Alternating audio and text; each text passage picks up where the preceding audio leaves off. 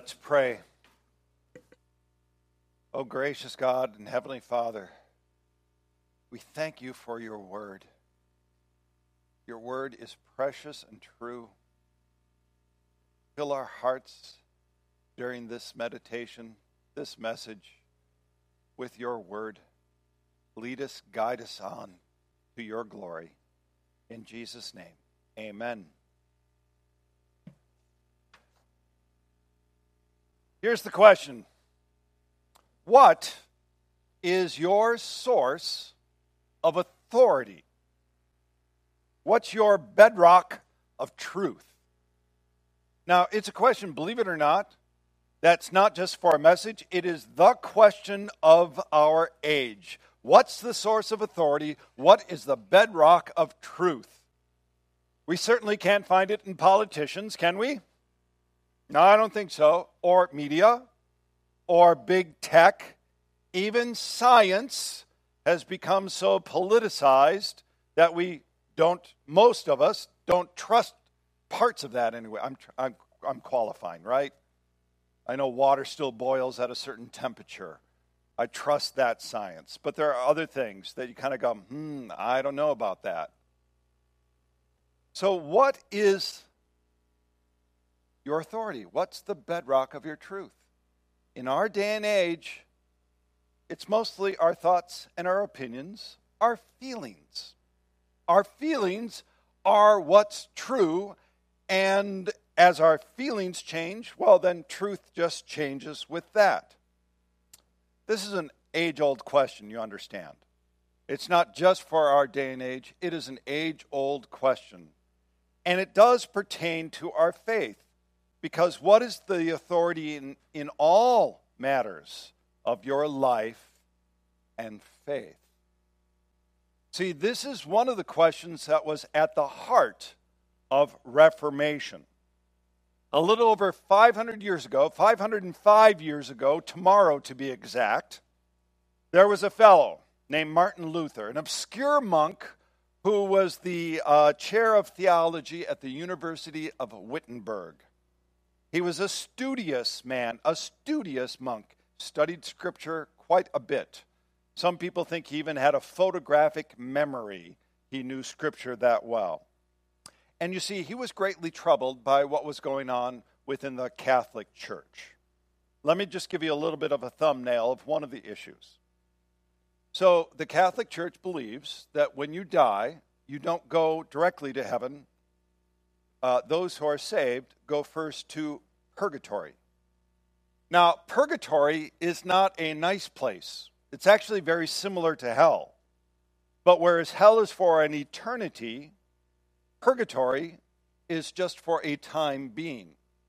It is where you are purified, where your sins are purged, so to speak. So you are made clean before going to heaven.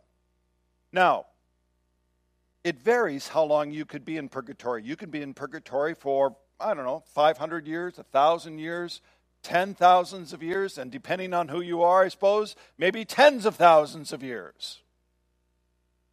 But the thought was, well, is there a way I can shave some time off in purgatory? Right? That's the natural human inclination. And so what if I went on a crusade to the Holy Land? That's fighting the good fight, isn't it? There should be some reward for fighting that good fight. And indeed, there was a reward. It's called an indulgence. An indulgence basically removes the time needed to be spent in purgatory. And the bigger your deed, the more time you would get off. But not everybody could go on a crusade. It was really only the young or even middle-aged men, I suppose, at best, could go on a crusade. But here's the thing. What if I sponsored some people to go on a crusade? Or what if I gave some money for building a cathedral? Or something else like that? Wouldn't that be beneficial as well? Wouldn't that be worth an indulgence? And indeed, the Pope said so. In fact, in 1476, the Pope made a decree that not only can you buy indulgences for yourself, but you can buy them for your family members as well. Because you love your Aunt Polly, don't you? You don't want her to spend more time in purgatory than necessary. Okay? So this, and there's more to it than that, but I'm giving you a thumbnail sketch. This is what was going on with indulgences, purgatory, and the Catholic Church, and this bothered Martin Luther. Oh, and by the way, the Catholic Church still does indulgences. You don't buy them, but they still give them. But it's not just the Roman Catholic Church. Indulgences, in a way, are very popular in prosperity preaching. So prosperity preaching says, if you give this ministry $1,000, God will give it back tenfold. Isn't that kind of in the same category of indulgences? And does God really need your money? Can you buy off God? No. You get the heart of this, though, right? So this is what bothered Martin Luther. And he took a look at this and he said, you know what? I can't even find purgatory, and I certainly can't find indulgences in Scripture. As a matter of fact, Scripture goes against both of those things. So the question is, he was a faithful Catholic monk. The question is, what's the source of authority? Is it the Pope or the church councils or the priest or the pastor? Are those above Scripture? Or is Scripture alone our source of authority? So what he did on October 31st, All Saints' Day Eve, November 1st is All Saints' Day, he pounded 95 theses or statements, 95 of them on the church door. This was the common practice because there wasn't Facebook, there wasn't email, like that. You just pounded it on the door. This sparked the Reformation. So today, and for the next 2 Sundays, we're going to spend some time in the Reformation. And there were a lot of things that came out of it. We're going to just focus on 3 things. Today is Scripture alone. Next week is faith alone. And then the following week is Christ alone. And the alone part is very important here. Now, I want to point out here, this is not about Martin Luther. I'm going to give history about what's going on, but it's not about Martin Luther. It's not we're not going to glorify him because he would say above all other people that he is a sinner saved by grace like everybody else. Nor is it saying we're going to lift up Lutheranism, because Martin Luther, by the way, would have been aghast that there's a church, a denomination called Lutheran. He was a Christian first and foremost. So this is about Scripture alone. This is about faith alone. And this ultimately is about Jesus Christ alone. So we are going to get into that. And how do we do that? We do it with God's Word. So we're going to go to God's Word today. We're going to be in 2 Timothy. And it's a 2-part sermon, believe it or not. It's, first of all, the attack and rejection of God's Word. And then it is that God's Word stands forever. All right? So we're going to start with 2 Timothy chapter 3, verse 1. But understand this, that in the last days there will be times of difficulty. Amen is true. As Paul was writing or as Steve had mentioned, Timothy was Paul's protege. Okay? Timothy was Paul's protege. And he was in the city of Ephesus. Ephesus was one of the most important cities in that era. Okay? It was a lot of commerce went through there, port city. It was also a lot of pagan influence. There was a lot of hostility towards Christians. But there was also a person who is had been excommunicated from the church in Ephesus. He was a false teacher, and even though he had been excommunicated, he was still within the church, trying to spread his insidious false teaching. And so one of the things that we have to be aware of in the days of difficulty is that a lot of false teaching isn't from outside the church. A lot of it comes from within the church. This is really important. The greatest danger is actually not outside the church. The greatest danger is what is within the church. Because there's a lack of spiritual discernment among the body of Christ, we find that some of the worst false teachings come from within the church. If you would like to do some research on this summer, for our Bible study, we did kind of a potpourri. Hey, Pastor, I have a question. They're all on YouTube. They're available for you to watch. We did 3 weeks on the Nicene Creed, and all of the heresies that the Nicene Creed was combating. But we also did a couple weeks on why we don't use certain songs from certain churches, like Bethel Church in Redding, California, or Hillsong, or Elevation Church, Steve Furtick's church.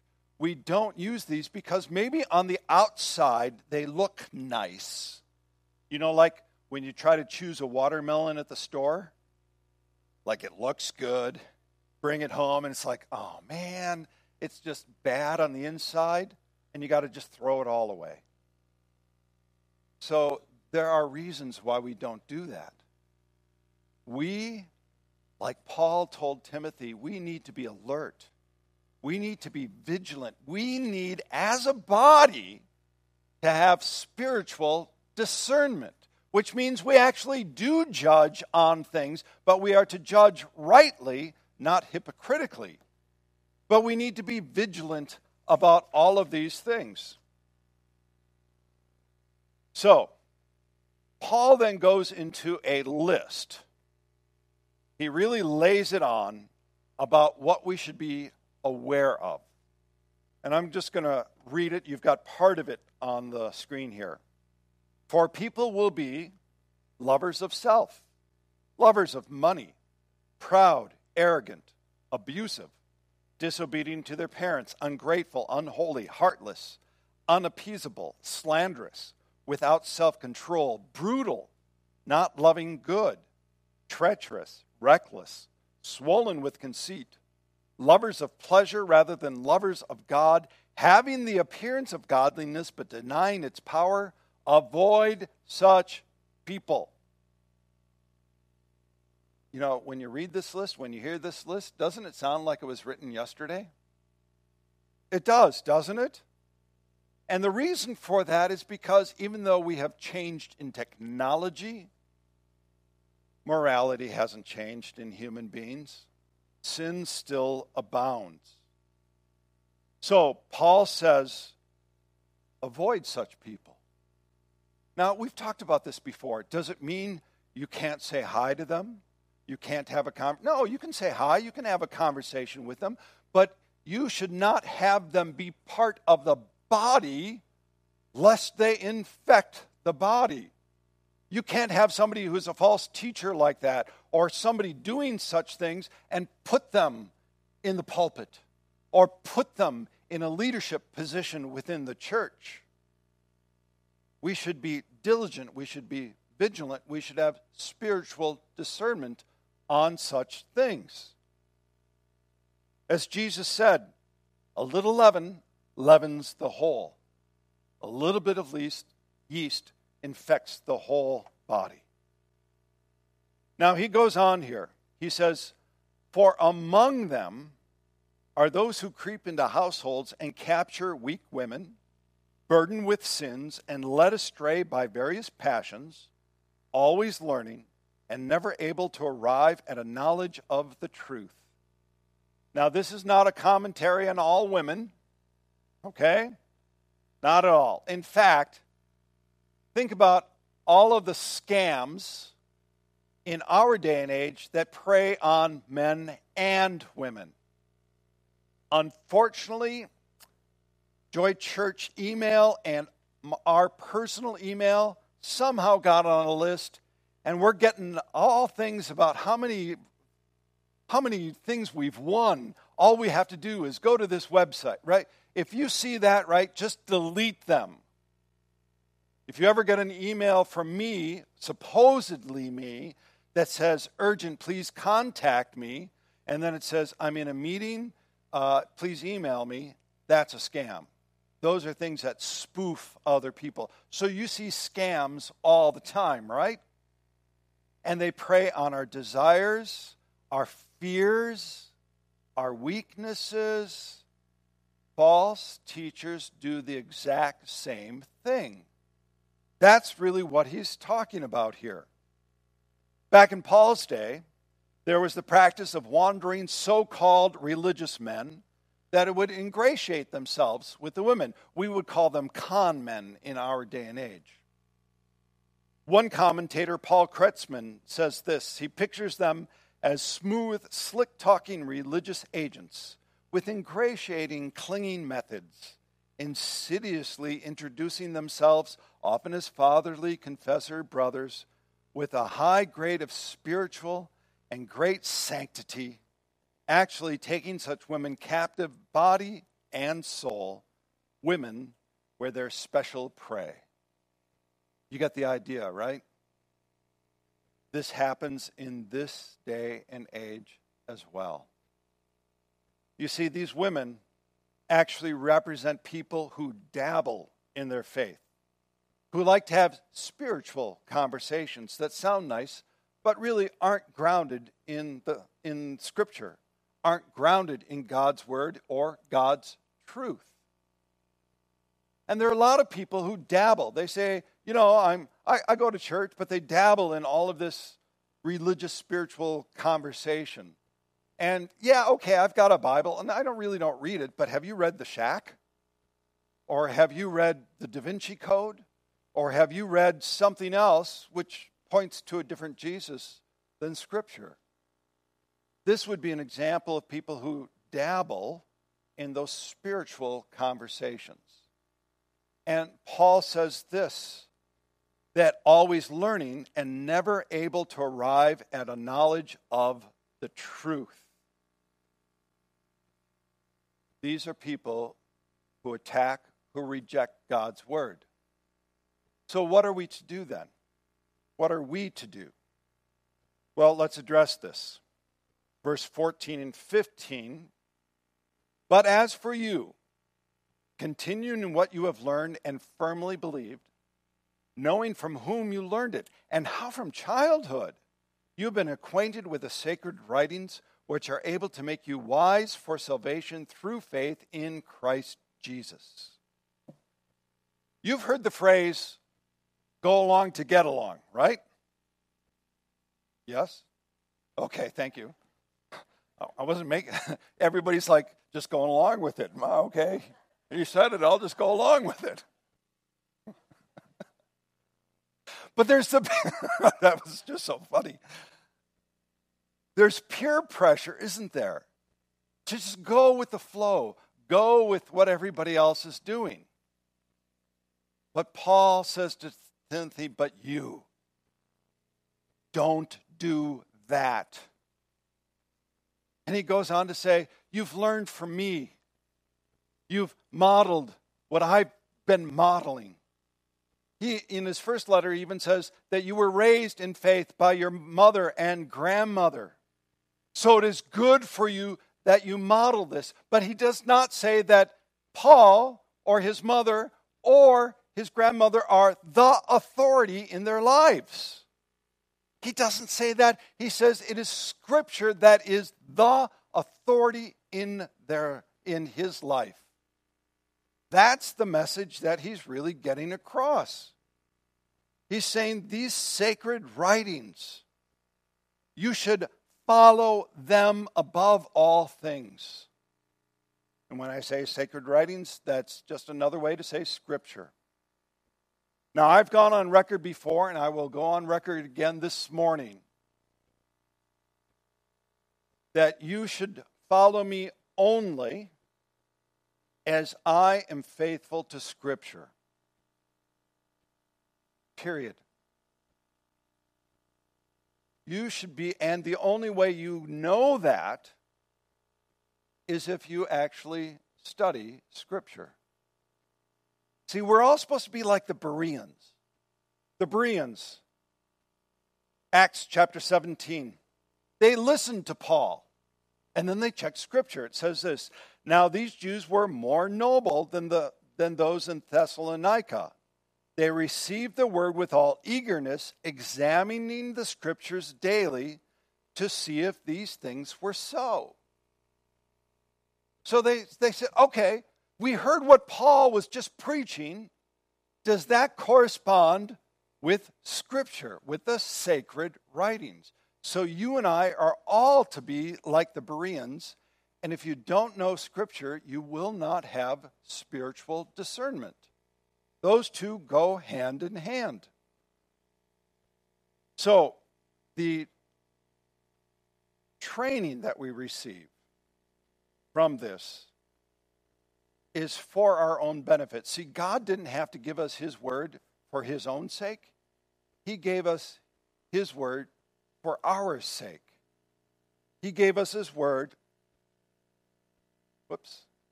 Apparently I don't have that slide. Okay. It says, He gave us His word for this. All Scripture is breathed out by God and profitable for teaching, for reproof, for correction, for training in righteousness, that the man of God may be complete, equipped for every good work. So let's talk about this. It says, all Scripture is breathed out by God. So a technical word for it is plenary, which just means complete in every respect. So God's word is complete in every respect. That would mean history, chronology, archaeology, geography, complete in every respect. So God's word is that.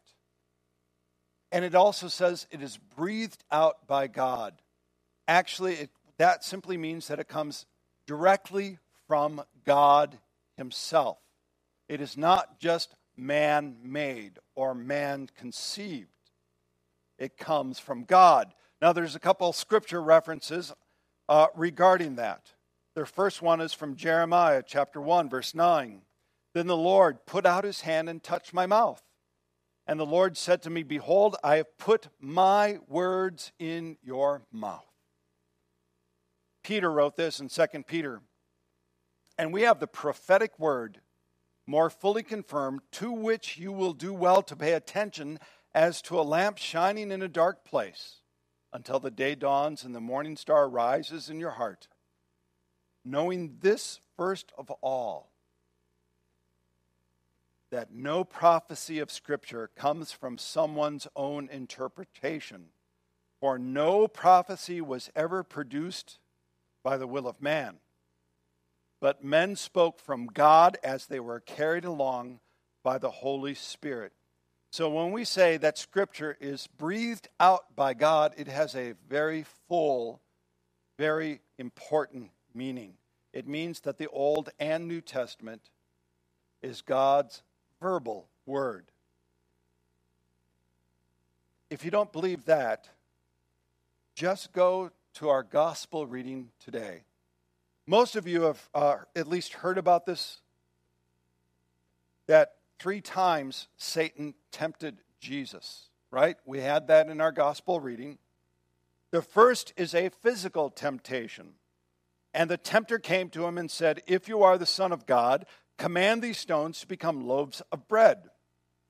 Then there's actually 2 spiritual temptations. One is to make God prove Himself, and the other is to forsake God altogether.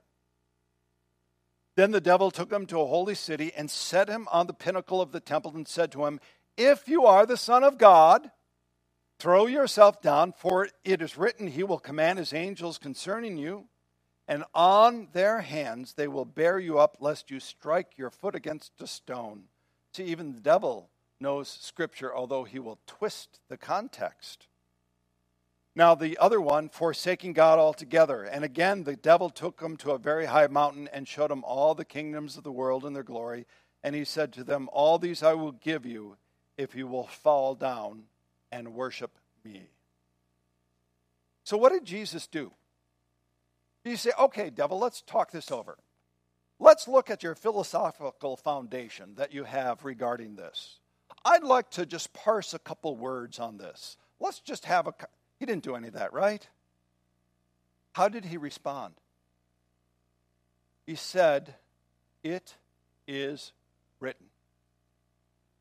That's how he responded. It is written. But he answered, it is written, man shall not live by bread alone, but by every word that comes from the mouth of God. Jesus said to him, again it is written, you shall not put the Lord your God to the test. Then he said to him, begone, Satan, for it is written, you shall worship the Lord your God, and him only shall you serve. It is written. And he doesn't mean that it was written a long time ago, so I'm just kind of remembering it. I'm just trying to follow some old directions. He's saying it is written. It stands there in the past. It stands in the present. It stands forever. God's word endures forever. It had meaning in the past. It has meaning in the present. It has meaning in the future. You see, Jesus knew that the written word of Scripture was God's word, and that God's word has authority over everything. Let that sink in. That God's word has authority over everything. Jesus himself said this in Matthew chapter 5, verse 18, for truly I say to you, until heaven and earth pass away, not an iota, not a dot will pass from the law until all is accomplished. Heaven and earth shall pass away, but my words will never pass away. You see, people want to continually try to beat God's word to death, but they can't. His word stands forever. There's a poem that I'd like to read to you. It's called The Anvil of God's Word, and it's not long. Last eve, I paused beside the blacksmith's door and heard the anvil ring the vesper chime. Then looking in, I saw upon the floor old hammers, worn and beating years of time. How many anvils have you had, I said, to wear and batter all these hammers so? Just one, he said. Then with a twinkling of the eye, the anvil wears the hammer out, you know.